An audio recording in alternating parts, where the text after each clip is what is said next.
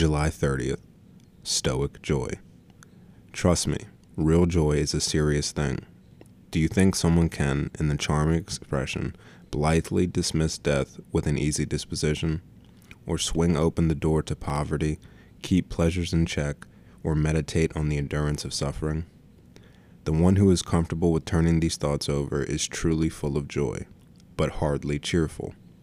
It's exactly such a joy that I would wish for you to possess, for it will never run dry once you've laid claim to its source. Seneca, Moral Letters 23.4. We throw around the word joy casually. I'm overjoyed at the news. She's a joy to be around. It's a joyous occasion. But none of those examples really touches on true joy. They are closer to cheer than anything else. Cheerfulness is surface level.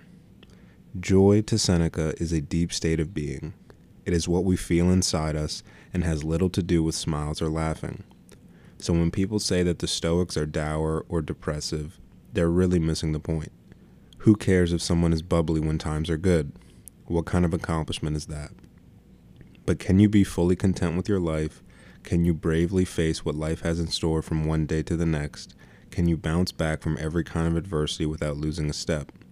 Can you be a source of strength and inspiration to others around you? That's Stoic joy.